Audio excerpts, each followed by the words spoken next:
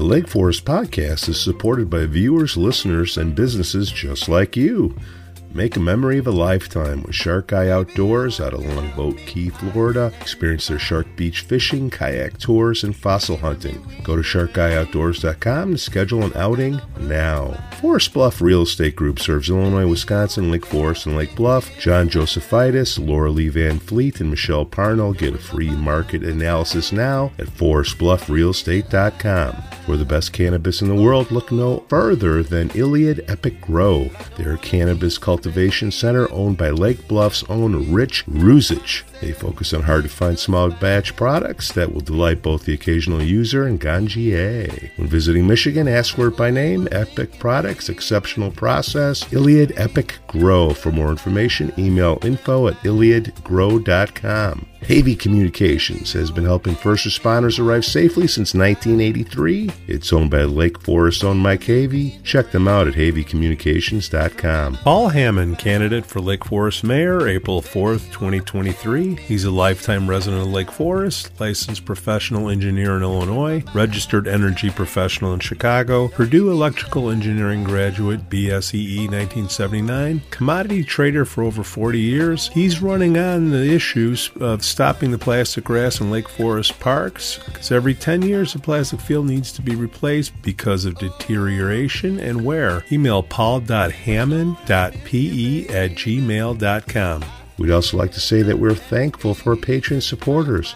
Reverend Luke Back from the Church of the Holy Spirit. Matt A., Elizabeth C., Costa, Lance, Otto, RDM, John C., Dan Rogers, and Mike Adelman. Shout out to the Lake Forest Breakfast Group, Rod Stop in Kenosha, Captain Mike's Kenosha, Greentown Tavern in Waukegan, and the Frolic Lounge in Waukegan. Philippe Malin, Jeff Brincat, welcome to the Lake Forest Podcast.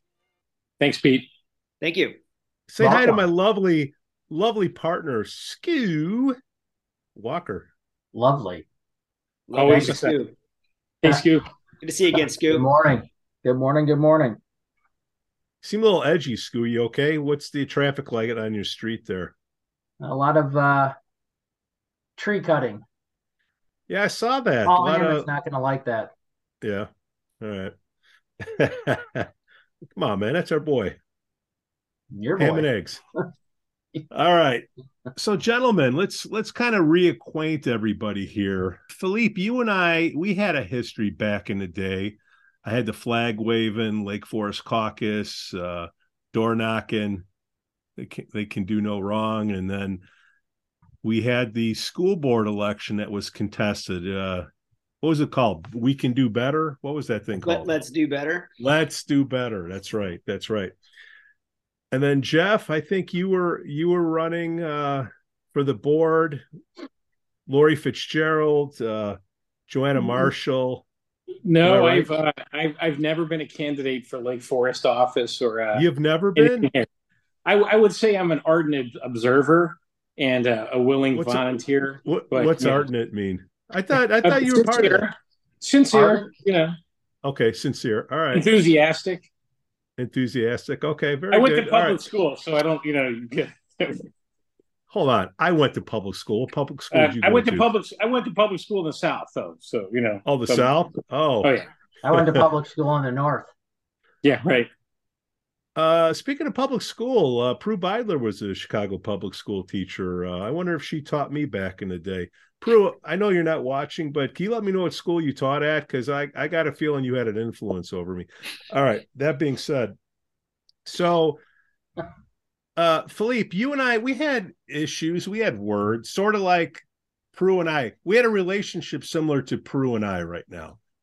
We didn't really know each other, and we heard things. And how did we correct things? Never talked to Prue, have you? To Prue? Yeah.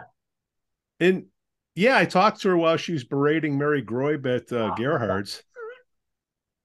Like I'm trying to put an order. A relationship with her. It's more like Susan Gardner. Garrett. Garrett, right. Susan Garrett. Because when I said I said the word donation, and then she just kind of slithered in there. I shouldn't say slithered. She levitated in between Peru. But I digress. The reason I'm bringing it up is Philippe and I, we had, we were on, we were doing the Facebook warrior stuff, right? Finally, we sat down and, we had a cup of coffee. We talked about things, and here we are, right? Philippe, you and I, boys. That's friends. Dude. Boys I to men. love seeing Pete walking his big dog around downtown. That's always a highlight of my day, for sure. But yeah, exactly. All right. That I've always found that you get on the campaign season, and slights turn into bigger deals than they actually should be. And you get back and talk to people, and you realize that there's a lot of consensus around wanting better communities, and so I think that was the spirit of our reconciliation, Pete. That's right. So here we are, we're boys. And then I also reached out to Lori Fitzgerald and Joanna Marshall, and boy, Joanna Marshall, she can make 30 minutes disappear pretty quick. But we all got to get to know each other better. And the causes that I've seen that you want to do, Philippe, is you're trying to get things better in the way that you can influence. Mm-hmm. Jeff, I met you in the basement, which I don't remember because I'm not good with names. I played ball for a while. I drink a lot of Diet Coke. They say that does things to you. You were a Marine, right? Well, Pete, in all honesty, you never say somebody was a Marine. Okay, all right. You're always a Marine. No, you're always. I say that jokingly, but I served as a infantryman and a tank commander, and was a company commander in the Marine Corps. Yeah. All right, man. Well, first of all, thank you for your service. We got that. Thank you. Appreciate it.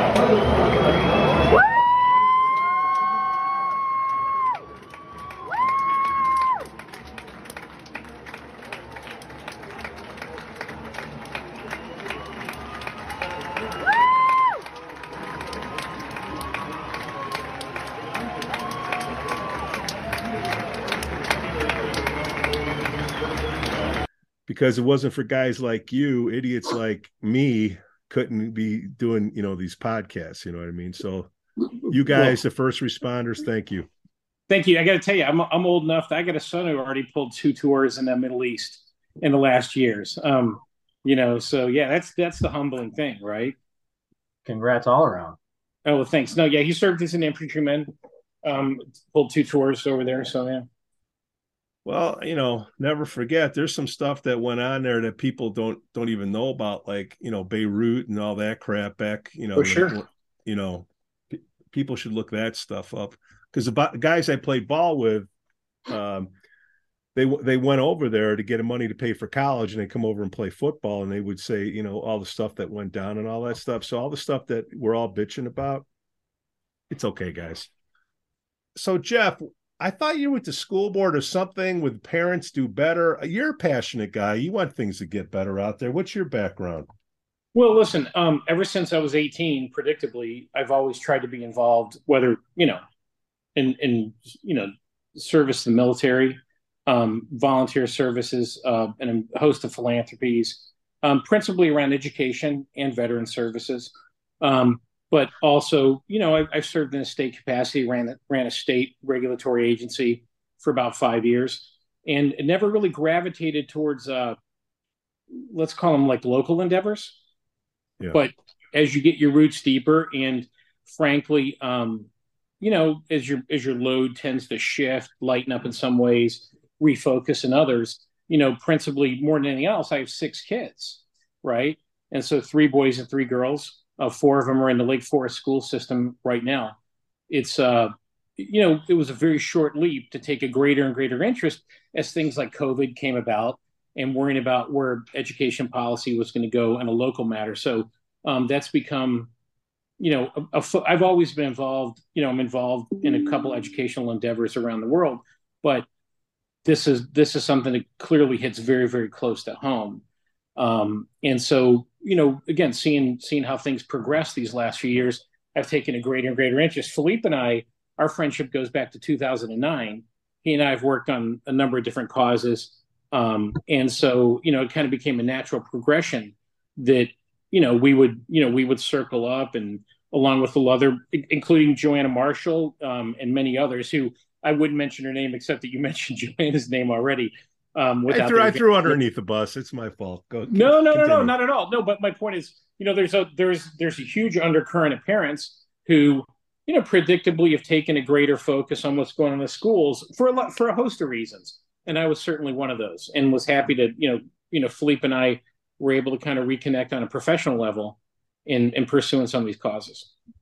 Okay, let's get a couple of things out of the way here, guys, because it's going to come out either way, and I want to be above board with with everybody who's watching or listening. Okay, big surprise. I'm a conservative. Okay, Philippe, you're a big Republican guy. Even though you say politics don't come into play, they come into play somewhere. Jeff, I don't know your deal, but I'm guessing that you're somewhere with me. Scoo doesn't say anything at all. Is that still true, Scoo? I'm right dead in the middle. Right. I disagree with all you guys, and all agree right, with all you guys. Very good. Pete, I generally vote Republican, but I'm not like a tribal Republican,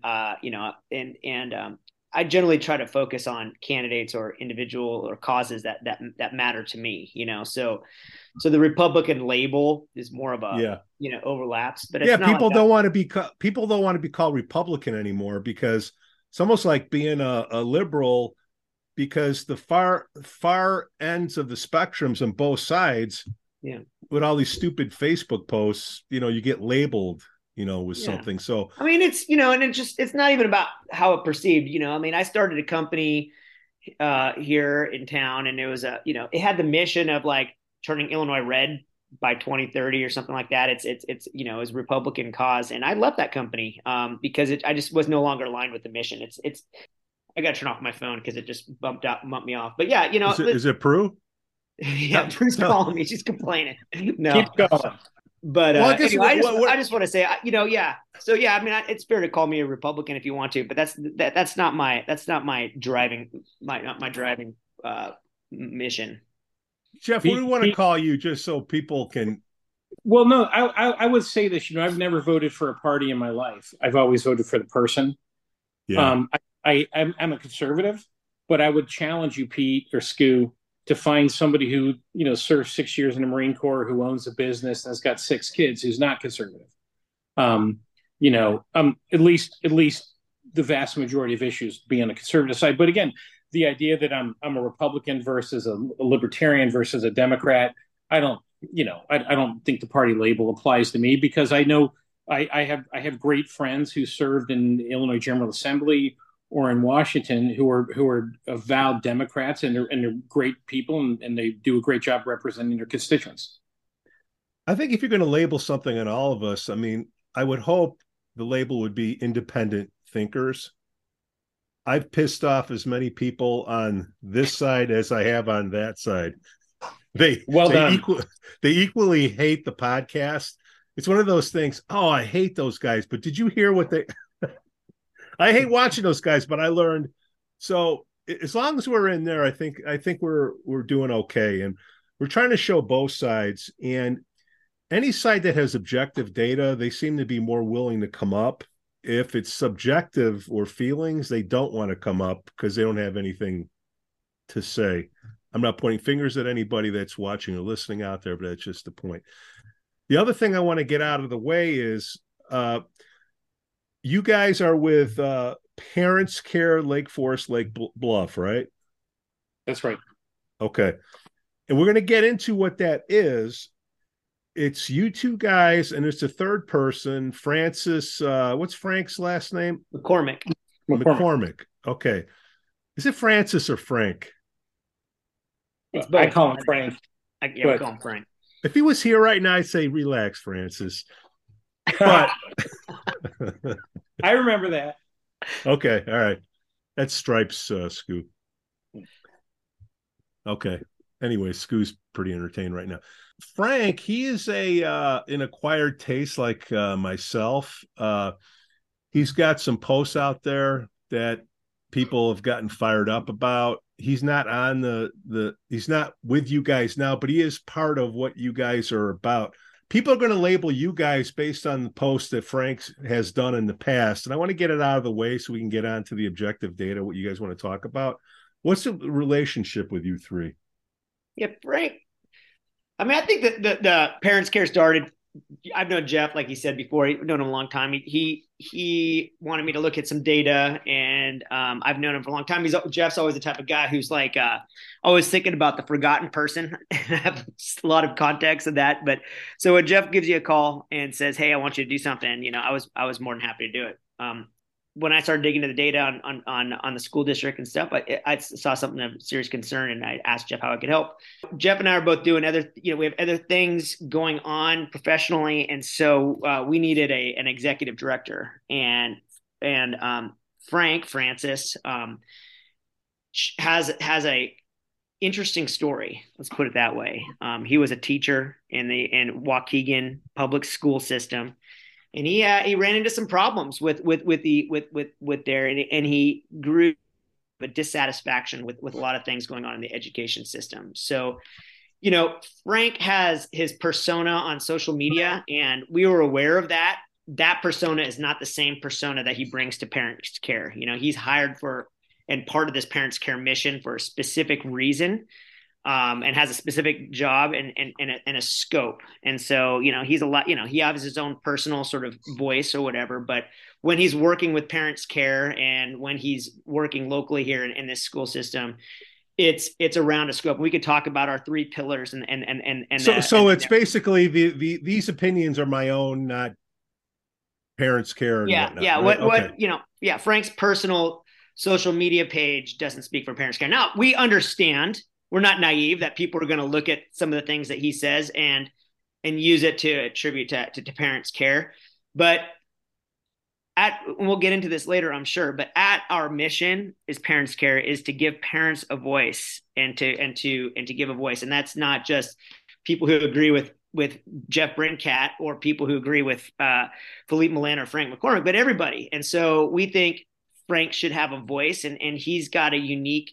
He's the only teacher, that we know who has a real insider's understanding of education. So he was, he was somebody that we wanted to give him a voice and to, within certain these parameters of Parents Care. Did I say that right, Jeff? I mean, yeah. And frankly, Frank's, he's a very passionate guy, and he cares about students, and he cares about kids, and it's really kind of fun to work with somebody who's actually professionally dedicated themselves to education. My point wasn't to make this about Frank. My point was that there's stuff out there. People can't hear your message because they're caught up in the mire of that other stuff. And I just want to let everybody know it's out there. Make your own judgments. Sure. Okay. So, all right, that's done. So now Parents Care, it started coming up. Didn't know it was you, Philippe. Didn't know it was you, Jeff. Somebody sent me a link and said, "Hey, go check these guys out." And the messages that I get, it's like, "Oh, these guys are right wing this," and check the. I'm like, whatever. I didn't even know who it was. Then I figured out, Philippe, what the hell is he doing in that? And then Brincat, and then I still don't know Frank that well. I'm still waiting for that phone call. Frank, you got my number.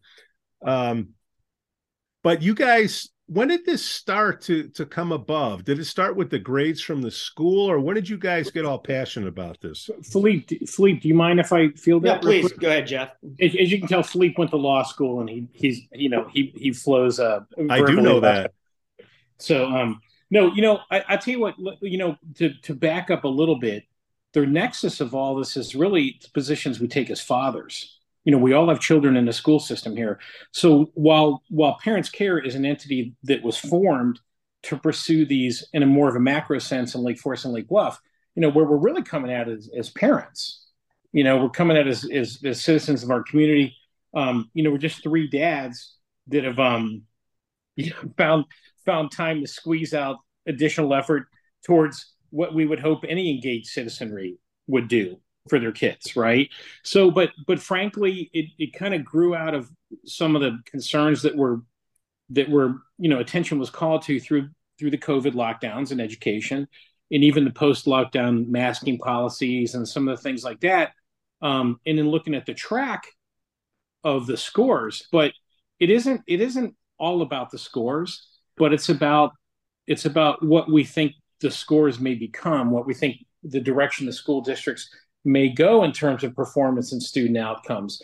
So again, Philippe and I have been friends since 2009, professionally involved in one thing or another. And we started this dialogue and about how do we look at these things? How concerned should we be? How do we potentially address these things? Because Frank, Philippe, and I all have children in the school system. We're people that go to faculty meetings. We go to school board meetings. We try to be engaged. We try to deal with these issues as much as possible, closest to the problems and the challenges, difficulties that confront these districts. But so in the course of looking at these things, at least in my experience, I met more and more parents all the time who really didn't have a feel on what was going on with the districts. And there was a great Bloomberg report that came out a couple of weeks ago, really dealing with that issue specifically about how detached parents' perceptions of how school districts are performing are from the actual empirical data. And we saw a need. I certainly don't speak for Philippe or Frank, but as a group, we saw a need to say, hey, there's a bigger story out here about how our districts are performing that we need to take a more sincere interest at, and hopefully from a collaborative point of view, hopefully becoming an asset to the larger community in Lake Forest and Lake Bluff, and also along with other bodies like the administration, the faculty, the board.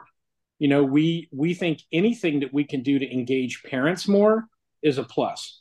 We think what we can do to help get more of a story about how our districts are performing, good, bad, and different. And like Philippe said, if people don't agree, we welcome that opinion. That's an underlying theme about what we do all the time. If you look at the pieces we just put out, we have different positions advocating on different issues consistently. But really, I would say, Pete, the last few months specifically have been all about trying to get as much information out to parents as much as possible. And we hope that itself has a positive effect. But we're already planning out things we're going to do at the end of this year and the data hubs we're building out, because we want to be an asset to parents. We want to do everything we can to have Lake Forest, Lake Bluff schools realize the potential that they should. I'd say, and I would just add to that too, 10, 15 years ago, there was reporters at school board meetings, and there was oversight and people engaged, watching over, and you'd get the newspaper, and if something bad news or good news came up at the school, you could read about the newspaper. That's gone now. There's a huge vacuum in our community, in our societies now, where that hasn't been filled yet. That's what the podcast, you guys do a great job of bringing issues to light that maybe once were brought to the community in a different manner. Well, right now in our society, the only narrative that's coming out about the school districts prior to Parents Care was really the school district. They have a very robust communications department, and they put out, and what we were seeing was a disjunct between what the scores were saying, and at least from our perspective, what the scores and the results were saying and what they were putting out. We hear that they're exemplary, they're top 1%. That's true. We were also seeing that 4 out of 10 kids weren't proficient in math and English, which is unacceptable in our opinion. And so we thought it was important for the community to hear a different narrative, and not to have the only narrative being put out there being the government kind of approved PR firm narrative. And so that's what we're trying to do, is trying to fill a gap that maybe society has left in the modern era, So and you can't just yell at each other into your echo chambers on Facebook either. That's not good enough, So we want to do something more. Well, just to make a point, it's like after we did the show last week with Dr. Montgomery came on, did his thing. Oh my! I don't know about you, Scoo, but I got lit up. Oh, I'm for the referendum. I'm this. Why was I so nice? Like, what are you supposed to ask? Like, not by us, by the way, right? No, but I thought you did a good job. I saw the interview. I thought you guys did a good job. People are watching. Lit up on when you say you got lit up? Oh, because I didn't challenge Dr. Montgomery on this, and this, and it's getting into the minutia and the weeds of things. And the regular voters out there, number one, if they come out and vote, you're lucky, number one. Okay. So if they go out and they trek, maybe they get the early voting thing, or can you early vote for this referendum? Yeah. Yep. Right. Okay. Sure. So that's going to happen when, in the next week or two? Something like that. 2 weeks before the election day. Yeah. I just challenge why people lit you up. Why is it of concern that we should have attacked Dr. Montgomery instead of letting him explain? I'm trying to explain. People are getting into the weeds of certain issues that, unless you're really paying attention to this thing, for instance, they're missing out. The people that say, "Hey, why didn't you ask them about this?" They don't know that something happened in 2006 that got pushed, to now. Isn't that the whole problem, though, in this town lately? Is that people aren't doing their due diligence and looking past 10 years or something and making. That's the human condition, my friend. All that without any history behind that. People want to look for the negative narrative because they're trying to stay alive. That's just how we're wired. Okay, so it is. It's the human condition. So, kind of what I'm trying to do is, in a simple way, look, the school says they need money to fix up the place.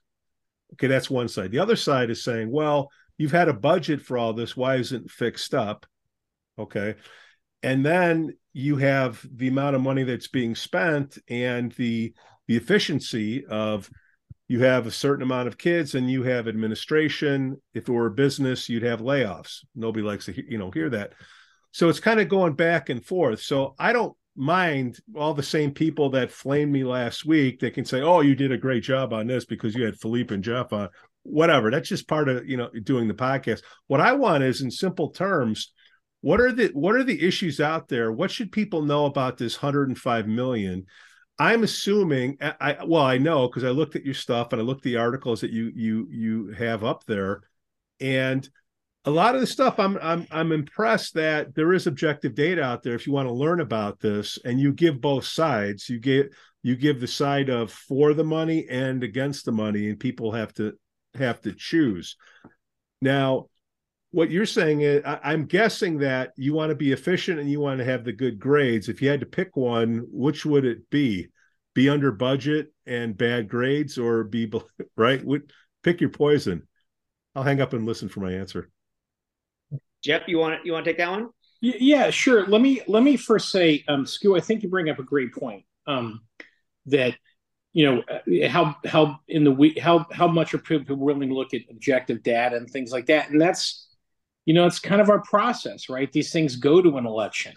The community voices its preference in a form of a vote, and Parents Care is so much more than this referendum. People obviously have directed, there's something that happens with money and something happens with grades that accentuate people's emotions. And that's understandable, right? Because you're talking about children, but, that really speaks to the whole nexus of Parents Care is that, I reflect on my own time in running a state agency or as a company commander in the Marine Corps. The people who need are the most attention, the most focus, the most help, the most aid are the kind of the kids that are left behind. I mean, Parents Care is really just about these kids. And I don't mean the kids left behind. I mean, all the kids. I mean, so, the referendum is certainly a big issue right now, but I want to stress that Parents Care is a lot more than this referendum. And we've been very clear that we haven't taken a position on this referendum. And Pete, thanks for mentioning, but we've submitted all sides. And because we believe, Stu, kind of the point I think you're making is the more we can help bring information to people, then we're really going to be an asset to the community. And that's what we want to be. We want to be an asset to everybody. I would argue that if you look at the objective metrics of per capita spending, not only on a statewide basis among all the school districts, but if you look at our traditionally considered peer group, if you look at the administrator to student ratio, and then you look at the grades, again, you look at from a statewide point of view, you look at the peer group, it boils down to what are your expectations of this district? But not only District 115, 65 up in Lake Bluff, 67 here in Lake Forest. And that's the question, right? What should we expect from these districts? What's the grade level we should expect? Well, that should come from leadership, right? What does success look like in Lake Forest? So the idea we can have, again, guns or butter, right? The classic economic argument. I would argue that that's probably not that applicable. There's the fact is the trend of the testing and the measurable student outcomes is just simply not good. It's not pointing fingers at anybody, and nobody wants to storm the castle with pitchforks and torches. But these outcomes are not good. It's not because of spending. I'm sorry. Did that happen with the pandemic? Like the scores were okay, and then they took a header? Well, it's been a slide, Pete. It's been a slide that dates well before the pandemic. Now, certainly the pandemic was no help, but I would even argue that, respectfully argue to you or anybody else that it wasn't the pandemic that hurt these children. It was the policies that were in place in the pandemic and even post-pandemic that hurt these kids. Are you talking about Lake Forest High School or District 67? Well, I'm talking about all of the above, honestly. Okay. And again, it's a lot of it boils down to what's our expectations. As Philippe alluded to, Lake Forest High School isn't a top 1%. That's true. But it's also true that 4 out of 10 kids are not in a grade level with math, science, or reading. So, we think. And how are they graduating such a high percentage of kids? Well, that's a great point. As you know, in Chicago Public Schools, you have 12% competency in 12th graders in math and English. High school graduation rates last year were 86%. They've never been higher. You're talking about, exactly a disconnect with respect to expectations.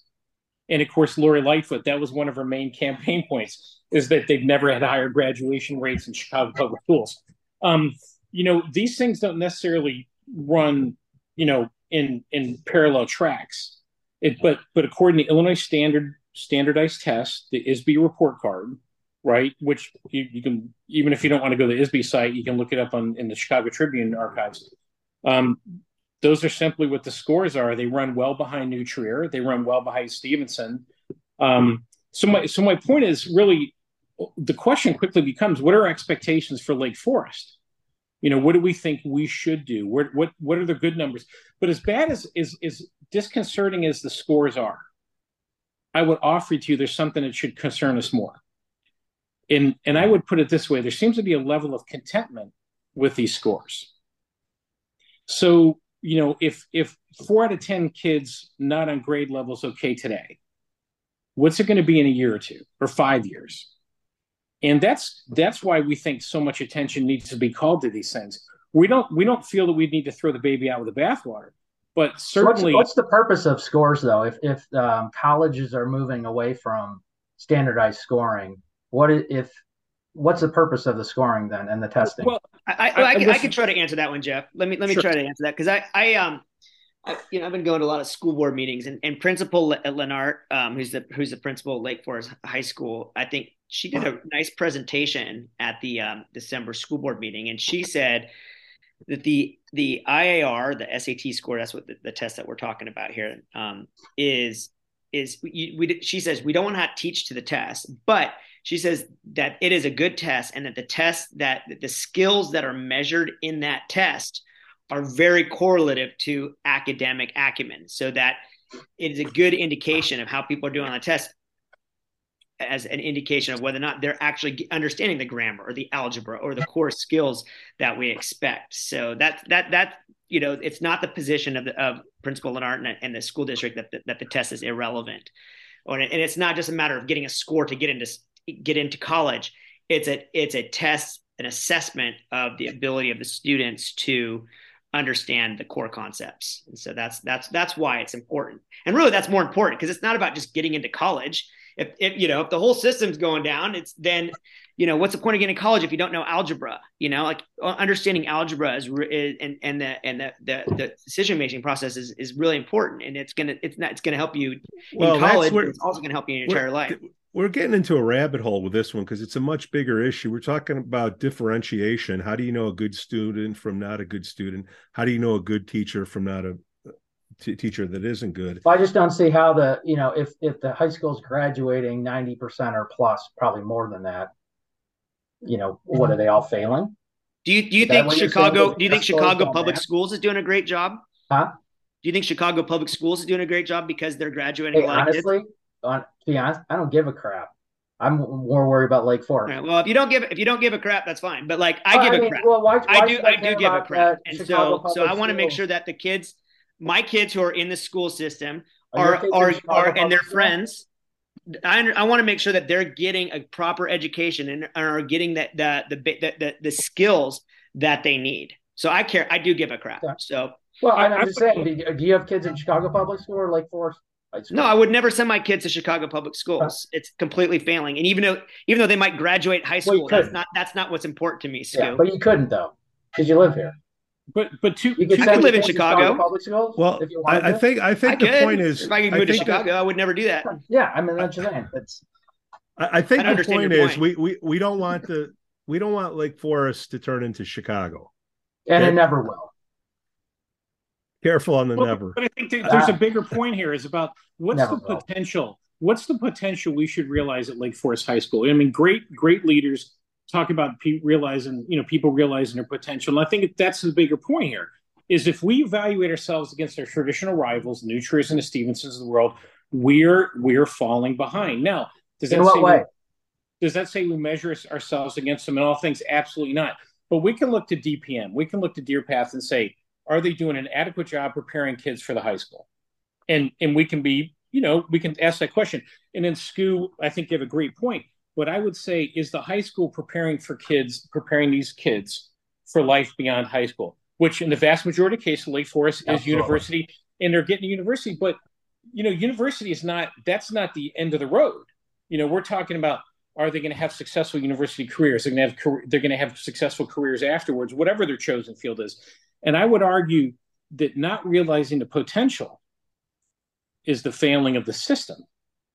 Is not because we can look at these objective measures and see the trend is running in the wrong direction, and we're losing ground compared to our traditional rivals. Guys, so I would disagree with that in the sense that it's not the high school's responsibility to educate beyond high school. And it's the responsibility of the kids. If they're going to college, they pick up a whole new learning on moving on from college. Then Stu, I'm sorry, but you misunderstood what I said. Okay. About preparing them for a successful university career, giving them that foundation, and about realizing the potential that should be. I'm just using a small sample. I have one of my children were well prepared at the high school and are absolutely killing it at college because of how they were prepared. And watching her peers at college now aren't even close to her. Are you satisfied with 4 out of 10 not being prepared? We're not saying you're not. Are you satisfied with 4 out of 10 students graduating Lake Forest High School not being prepared like your daughter is? When you say not being prepared, academically or they don't know algebra. Are you satisfied with that? I'm sorry, I don't believe I don't know algebra. So that's what the data says. Okay. Do you have a metric that showed that they all are, or do you have a quantifiable metric? I don't have metrics on anything. I have opinions on stuff, but I don't know what that metric 4 to 10. So 4 to 10 kids out of 1,400 kids don't know algebra, but they take algebra and all that. Is that what you're saying? And how that's what Principal Lenart said in the December thing, is that this most recent class was highly deficient in algebra. Now she says it's probably because a lot of them were out of the classroom during when they were learning algebra. But where's the code red? We're seeing Principal Montgomery all over town. He's at every garden club, every realtors meeting. The guy's he's everywhere. He's campaigning hard for a school bond. Where was he last year when there was a bunch of kids who didn't know algebra in his classroom? Why was he ringing the bell? That's what we're saying, is that we would like to see the same sort of attention on algebra and academic and grammar and academic achievement as is being paid attention on this. How do you know it's not being done? Are you in the school daily? Guys, we're going to do the whole show on the grades. Look, people are going to vote. People are watching and listening. There's half of the people say, yeah, you get them. And the other half is like, what the this? So grades is one part of the thing. What else are people wanting to know? Because you're getting objective data from you guys. What else are they voting on?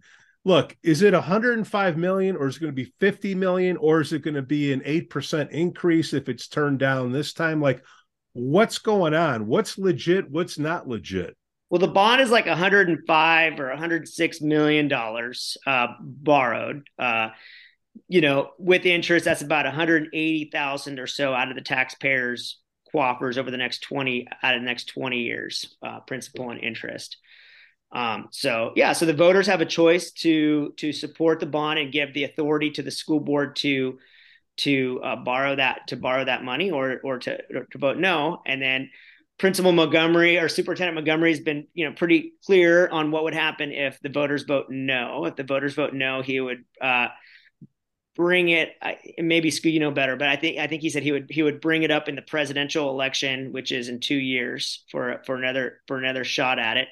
And then he says if they don't pass it that second time, then they would find other ways to pay for the basic core infrastructure needs that they have highlighted, like HVAC and roof and stuff like that. And that might come with at the consequence of reduced services. I think it's kind of how he articulated on your show. If it were a business, there'd be layoffs, but nobody wants to hear about that. I'm not saying to lay off any teachers or any administration. I just know from being laid off 3 or 4 times in my life that's what happens when the business isn't making money. And that's what happens when you have non-business people running a business. Let's get to the other points. There's 1,400 or so kids at Lake Forest High School. And Dr. Montgomery made the statement last week, and I don't know if any of you guys caught it, but Lake Forest High School is like a little liberal arts college. Do you have any issues with saying that, for him saying that? Because the point that I'm bringing up is if this were a business, let's just say it's a restaurant, let's keep it simple. The restaurants that went out of business during COVID were the ones that had 30 pages of menus, right? You're master, you have everything, but you're a master of none. Okay. So, or we could get into the long tail. If you only have 1,400 students and you don't have a lot of customers and you have this really wide menu, okay, how can you afford to pay for anything? Why? I'm not saying to shut down the high school. I'm not saying to have layoffs, but if you have a small base, how can you have this wide assortment of things? Or can you do vouchers or something to go to another high school that has this course on a Saturday? Or let's talk about the driver's ed example. Philippe, what was the driver's ed example you were talking about? Yeah, I don't know. Listen, I'm not the school board or the superintendent, so I know those are tough decisions. But I do know, I spent 5 minutes looking at the payrolls, and we're paying 2 individuals $130,000 base salary, plus pensions and everything for a driver's ed program. You add that up, that's 260 plus 280. You're getting about $300,000 just in salaries for a program. You could voucher out basic pencil back of the thing math. And granted, I don't know what I don't know on this thing, but it seems to me that you could offer driver's ed by subcontracting it out and save a decent amount of money. So the idea that what Superintendent Montgomery says is that, like, hey, if we don't get this bond, the only way to pay for our HVAC and our roof and the basics of our building is to cut student services. I think comes across as a little bit of a cynical sort of a false dichotomy and a little bit of a cynical approach, kind of like basically give me the bond or your kid's gonna get it, and I think strong financial leadership and creative business sense. I think there's a lot of efficiencies that could be found. I suspect there's a lot of efficiencies that could be found that don't come at the cost of the students. And so I would like to push back just a little bit on kind of like his sort of the false dichotomy is like, if we don't pass this bond, then that we're gonna have to start cutting programs. Maybe he's right. I don't know. He would know. Yeah, I don't agree with that. That's not how it came off to me. I didn't see it that way. Well, maybe you could pull it up. You could pull the clip from his video. If the referendum gets turned down, they have to do this work, and they have to go back to this the drawing board to figure out how to do it. Yeah, I mean, This is Just a for the- referendum that has to be done. It's, we're faced with a 100-year-old school that needs to get the bones updated. What did they push Yeah, I off agree. in 2006, guys? Does anybody know? What's that? What did they push off? Dr. Montgomery brought it The up the last time. HVAC, all the guts of the system, Pete, Yeah, because they added a new part of the building on and didn't take into account all the old parts of the building, the guts of it, and they, it was pushed down the road just because, there's shelf life still left on it. This was known from the get-go. I get it, but people that just moved here have no idea. So I know that's the problem. We're trying to. They just move here. They don't do the work to find out what happened in the past. They just want to bitch about the present. And I'm trying to educate them. So the old building, it had life left in the stuff that was there. So they said, you know what, we're going to push it to the next. Why did it go to like now? Because that's when the end of life was on the equipment. Pete, that's a great question. I mean, because any of us that own homes, any of us that own businesses, any of us that are involved in a church, temple, philanthropy that has a structure, we realize, there's key maintenance that has to be performed all the time.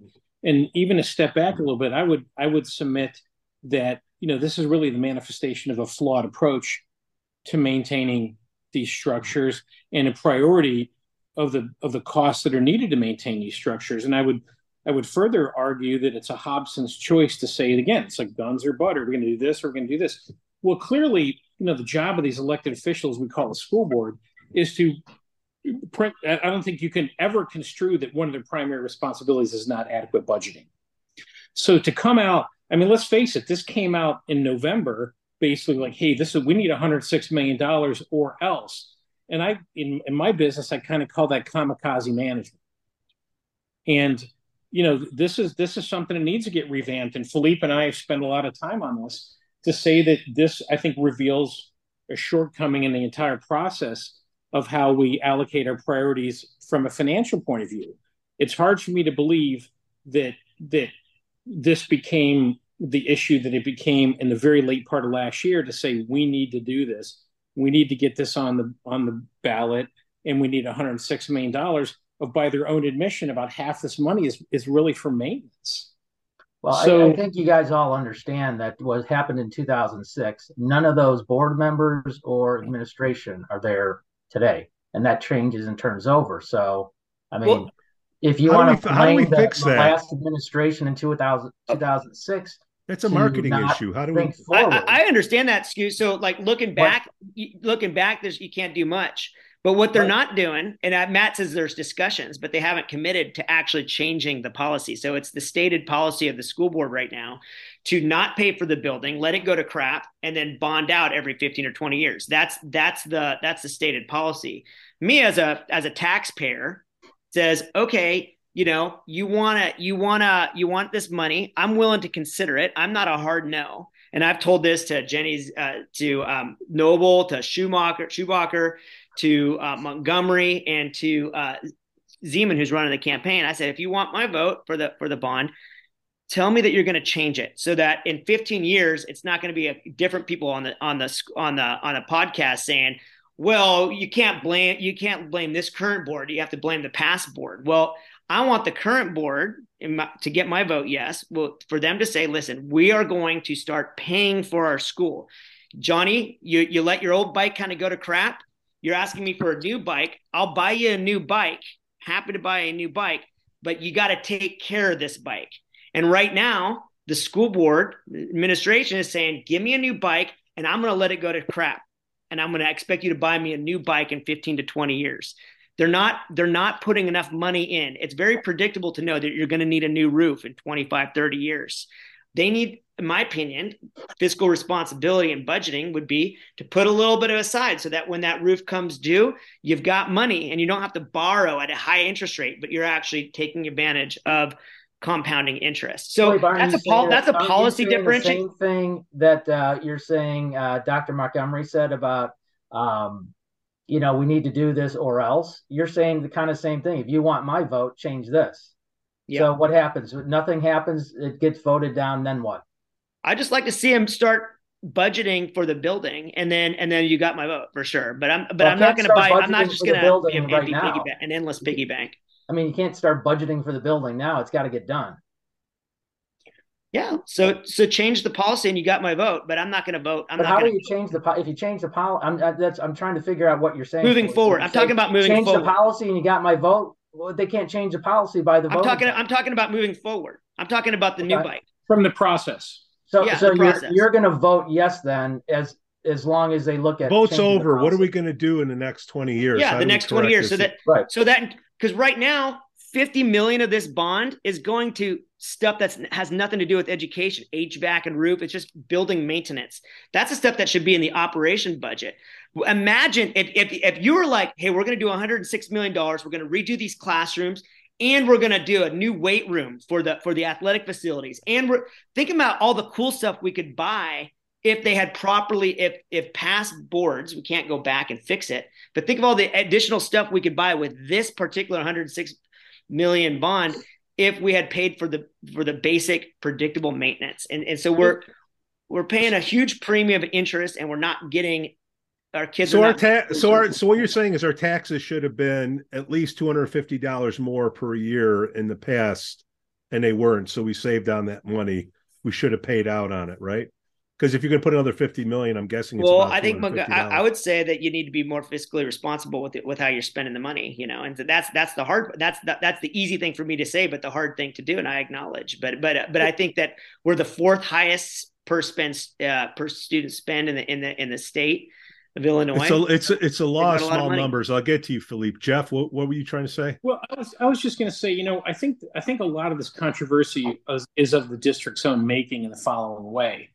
A lot has been made, if you look at the periodicals and the correspondence that's been sent out, about how fiscally responsible the district's been and how we're in the black after many years of not being in the black.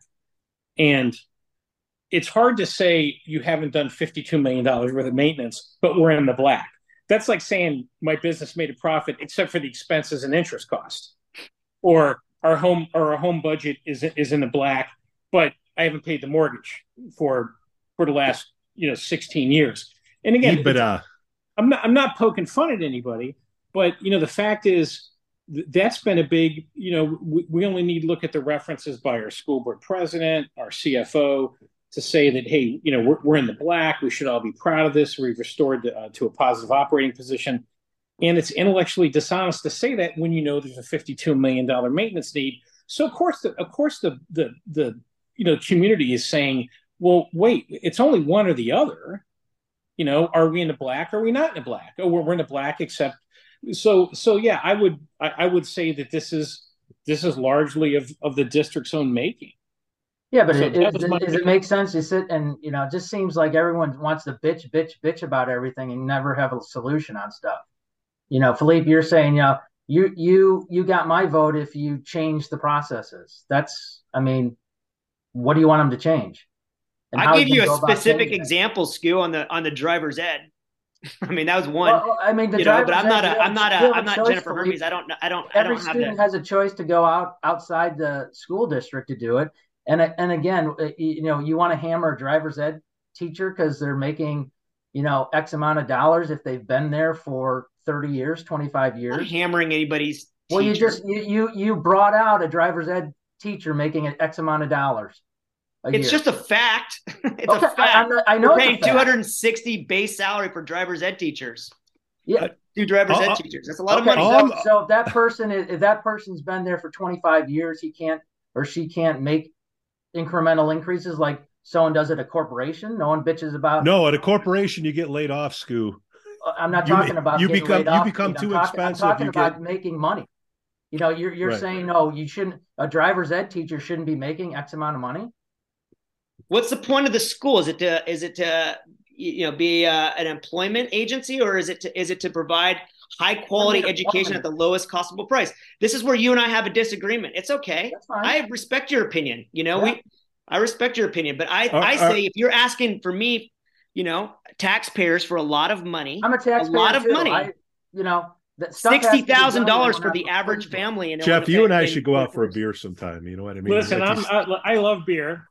So I'm in. The only question I'm just like everyone bitches about stuff and no one has solutions on it. Just gave you one. I would argue to you respectfully. What do you want? Maybe you're just not listening. No. Here's the thing. I would argue that that's what Parents Cares is all about, and why we haven't talked about our three pillars that are behind the organization. It's about providing these foundational arguments to the population, so people can actually see what's going on and not have a singular narrative about like, well, yeah, we're running profit, we're in the black again. Oh, but there's 50. Look again. We don't speak to anybody's, or at least I don't think we speak to anybody's motivations. But at the same time, there is a lot of information that needs to get out to the community so they can make these informed decisions. And frankly, this is how the system is supposed to work. These things come up. They come up for a vote. But I would argue, as somebody who's run a state agency for 5 years under a Republican and a Democratic governor, it's important to remember that this is not the school district's money. It's the public's money. It's the taxpayers' money. If you look at even under Illinois law, how appropriations are done and spending authorities are granted, the fact is it takes all that into account. It takes the seriousness with which people as public servants exercise those fiscal decisions. And that's why things like FOIA exist. That's why things like the Open Meetings Act exist, because that's the seriousness with even in Illinois, that we say this is how people have to regard these requests of the community, which you're included. I mean, taxpayers, citizens, parents, and things like that. But this is how the system's supposed to work. People have the ability to go, wait a minute, I don't like the idea that a professional video company has been contracted to produce, I don't know how many videos in support of this political campaign being backed by the district. They can say, hey, that's money taken out of the classroom. I don't like it. I don't like the idea that money's being taken out of the classroom when on one side we're saying we can't support these things, but we've produced how many professionally done videos to send out. And again, I'm not saying anybody should be on one side of the issue or the other. However, it's a legitimate question to question how these spends are supposed to be coming, because it's the public's money. It isn't private information. It isn't private money. So I'm sorry. I'm sorry. I didn't hear your question. No, I'm just curious, because when you guys first came out with Parents Care, I had no idea who you guys were a part of it. And I read some stuff. I'm like, oh, okay, that sounds good and makes sense. And then the guy that's the controversy comes out as the person running it, and it just kind of, for me, tune it out.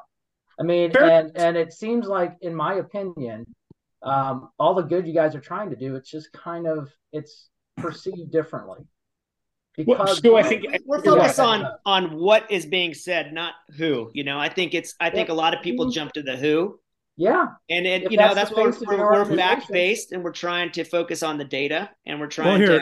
But the data kind of loses it. And I'm just speaking for myself, that your data, which I initially thought was good and interesting and all that, kind of tuned me out when I found out who's like the face of it. Hey, look. And that's kind of like, I'm not speaking for the community, but that's kind of what I've heard, from people listen, I've talked to. For sure, there's baggage that comes along with that, right? And we would be less than honest with you if we didn't acknowledge that. But, that's, the role of a disruptor can come in a lot of different ways. It can come in the form of policy. It can come in the form of the way you deliver the message. Right.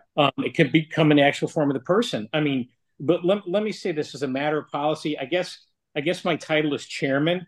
I don't really know. I mean, in fact, I've always looked at the three of us as just part-time dads trying to pitch in and help the community. But as the oldest guy, I will tell you that we regard nobody as an adversary. I mean, we're here strictly for these kids. And if you said to me, it's easy. We want to try to help have the best student outcome for these kids across Lake Forest and Lake Bluff. And why, for the same reason you said about, I'm not putting words in your mouth about not caring about Chicago public schools. Hey, I think it's a tragedy, but you're right. My kids are in the 67 and they're in 115, and a whole bunch of my friends have kids up in 65. And those are the ones that we want to advocate and fight for. It's funny, like here we are, we're talking about bonds, we're talking about scores, we're talking about these things. We're really here for these kids. This is the whole reason any of this exists. We drive by that big building on 43 Waukegan Road. It's only there for these kids. But these things develop lives of their own. We talk about, reactions to FOIA policies or the mental health stuff that just went out recently. this is all ancillary to what we're supposed to be doing as Right. citizens, parents for You these guys, kids. I hope understand that being, I don't like the ideas like being a disruptor because I don't like disruptors. I think that's, but that's your choice and all that. But, a lot of this stuff, these teachers work their asses off and teach your kids, my kids, and bust their humps doing all that. And to get, see this negative feedback all the time, there's no negative feedback about teachers. It's how you interpret it. No, my school board meeting, I'm sure you saw where I spoke at the school board meeting where I called for raises for teachers. I'm sure you saw that. No, I didn't, because I didn't watch the school board meeting. But that's great. Listen, I encourage you to do it. But, a lot of them you'll see that I was vehement in calling for that, and through a certain efficiencies in the school board administration to do that. Listen, we view ourselves as an ally of what goes on in a classroom, and that's why we've positioned the things that I couldn't agree with you more. I absolutely could not agree with you more. Are you guys local or are you national? That was a question that was asked of me. And are you trying to be profit or non-profit? You need to come over and sit on our dirty plastic chairs we hauled out of our garage, and you'll see the answer to that. Well, there's a difference between 501c3 and an LLC, right? Why'd you pick the LLC? Philippe, do you want to field that, or you want me to do it? Yeah. It's kind of a pain in the ass to file for a nonprofit exemption, and you have to get accountants involved. And we don't have any. We don't have any revenue or anything. So, you guys are business. You guys are business people. Well, we're not taking any donations. We don't take any donations. There's no revenue for that. We just needed to create an entity. So we created an entity. The only reason you really file for a 501c3 in Illinois is that you want to make the donations to your cause tax deductible for the people who are donating. We're not taking any outside money. We've been very public in that. We've sent out a number of pieces of correspondence to thank people. Hey, we appreciate the offers. But so you're never going to take money? Well, here's the thing. You're saying never. I can tell you. I know, but no. But listen, you can go. The person driving in the car right now, that's what he's yelling at the windshield. Well, you can look at our Facebook page. You can look at our website, and you'll see we don't have a donate button. And we've publicly said we're not accepting outside money because this is three part-time dads who are trying. If we took donations, we would become a 501c3 and do that. Trust me, not in this for the money. Putting a lot of time and effort. You should be a podcasters then. Yeah. So, right. All right. So it's not national. You're not going to be national. It just is local, hyper local, or never say never, Jeff. Listen, in the sense that we've had people reach out to us, help. Would you tell us what you're doing? And we were related to people. We certainly had congenial conversations with people who are doing, similar things or trying to do similar things, because we think the skill set's fairly unique. Business backgrounds, political, strategic backgrounds, and actual teaching backgrounds coming together. But we came together as fathers. That's what we do. But Pete, you have an open invitation. You can come by anytime. Give us a little advance notice because we all got straight jobs. We need to be there when stuff like that. Poor suckers. So yeah, right. I mean, I think what it boils down to is that public bodies work better with an engaged citizenry. If there's no newspapers and there's nobody looking, then it's not bad people, but a public body, it doesn't have oversight. Or a school board doesn't have oversight, doesn't work as well as a public body or a school board or any sort of entity that has oversight. And so if you look at like a business, you've got the management, that's like the superintendent and his team. Then you've got the board of directors, that's like Jenny Zinzer and the school board. And then you got shareholders, and we're all shareholders of these school districts in Lake Forest and Lake Bluff. And shareholders have different opinions. Sku and I have different opinions on it, which is great. We should be talking about it. It's America. It shouldn't be bad that the citizenry is engaged and talking about their public bodies. These discussions, we have a disagreement, Sku. I don't hold it against you. I think it's great that you're willing to host a freaking podcast and help give people in the community a voice. I think that's great. And so that's what we're trying to do, is we're trying to give parents, whether they agree with us or not, a voice and information and engagement in their local school body. I told Matt Montgomery, I was like, don't see us as an adversary. See us as a partner, because your success is our success. We want him to succeed. We want his administration to succeed. We want the teachers to succeed. We're not here to take their jobs. We're not here to for a political campaign. The bond referendum is not why we exist. We are here to try to help the school district get better and to have a more engaged citizenry. And that's our mission. And we thank you guys. I thank you for what you guys are doing on the podcast. I love the podcast. And I hope that you, maybe Sku, and people listening can see us as not as somebody who's to be an enemy, but somebody to be engaged. That's a better way to do it. That it's just how it's presented out to the public. I mean, I'm being upfront and honest with you. I thought it was good stuff, and then I saw who was the face of it. That's. I invite you to write if you like. If you write an essay or shoot a video, we'll publish your video on there, and you can make a case for the school bond. We're looking for people to make the case for the school bond, and we'll publish it and put it out to our list and give you a voice if you like. My only case for the school bond is it needs to be done. And what's the other solution? There isn't. Whatever you want. It is what it is. Is that the video? Yeah. Should we clip it? It's not a video, Pete. I didn't authorize you to do it, but you probably would. No, I mean it's stuff that has to be done, and it's I think it's a valid opinion. Everyone has their warts and all that, but everyone has a lot of good stuff too. And I just people need to focus on the overall good of stuff as opposed to pinpointing all the bad. No, we published positive when District 67 wanted to revamp their English and grammar curricula. We published and put out there and congratulated the director of curriculum and said, thank you very much for your leadership on this thing. So we're not just here for negative. That's if you look at what we put out, we try to call it straight as best we can anyways. Straight shoot. It's a muddled thing because people don't really care till the election comes. And then when they start to care, that's when people start to market it. And what we're talking about is, going forward, there has to be a way where it's not that big of a surprise that, oh my God, all at once. There has to be a better process on it. So I get it. We're making sausage here. So for all the people who are pissed at me last week, you're throwing confetti at me this week. That's great. Guys, how do we do? And everybody get their say, out of the system? Yeah. We didn't we should have thrown something at the school board because they play a big role in this because I helped put these people in, and now I'm kind of seeing what they're doing. That's a whole nother ball game and another show. But Sku, how you feel on things? I have to say every school board member that I've asked to have a sit down as I'm trying to better understand what's going on has said yes, and we've had productive conversations. Like I ran a campaign against Marcus Schabacher. Marcus and I sat down, had a really nice conversation. I was really impressed by how he performed at the December school board meeting that I was at, and I wanted to get to know him better. And we had a great conversation. And we see eye to eye on some things and don't on other things. And John Noble's been very open and responsive to us. That's a strong point. We should have talked about that at the beginning. Yeah, I was talking about Francis. We're not hostile.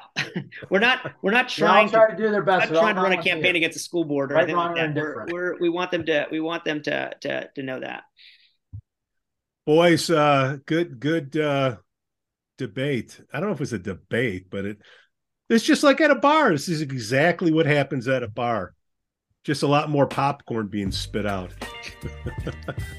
Jeff Philippe, thank you so much. Parents Care, Lake Forest, Lake Bluff. Thanks, guys. The Lake Forest Podcast is supported by viewers, listeners, and businesses just like you. Make a memory of a lifetime with Shark Eye Outdoors out of Longboat Key, Florida. Experience their shark beach fishing, kayak tours, and fossil hunting. Go to sharkeyeoutdoors.com to schedule an outing now. Forest Bluff Real Estate Group serves Illinois, Wisconsin, Lake Forest, and Lake Bluff. John Josephitis, Laura Lee Van Fleet, and Michelle Parno get a free market analysis now at forestbluffrealestate.com. For the best cannabis in the world, look no further than Iliad Epic Grow. Their cannabis cultivation center owned by Lake Bluff's own Rich Ruzich. They focus on hard-to-find small batch products that will delight both the occasional user and ganjier. When visiting Michigan, ask for it by name. Epic Products, exceptional process. Iliad Epic Grow. For more information, email info@iliadgrow.com. Havey Communications has been helping first responders arrive safely since 1983. It's owned by Lake Forest-owned Mike Havey. Check them out at haveycommunications.com. Paul Hammond, candidate for Lake Forest Mayor, April 4th, 2023. He's a lifetime resident of Lake Forest, licensed professional engineer in Illinois, registered energy professional in Chicago, Purdue Electrical Engineering graduate, BSEE 1979, commodity trader for over 40 years. He's running on the issues of stopping the plastic grass in Lake Forest parks, because every 10 years the plastic field needs to be replaced because of deterioration and wear. Email paul.hammond.pe@gmail.com. We'd also like to say that we're thankful for our patron supporters. Reverend Luke Beck from the Church of the Holy Spirit. Matt A., Elizabeth C., Costa, Lance, Otto, RDM, John C., Dan Rogers, and Mike Adelman. Shout out to the Lake Forest Breakfast Group, Rod Stop in Kenosha, Captain Mike's Kenosha, Greentown Tavern in Waukegan, and the Frolic Lounge in Waukegan.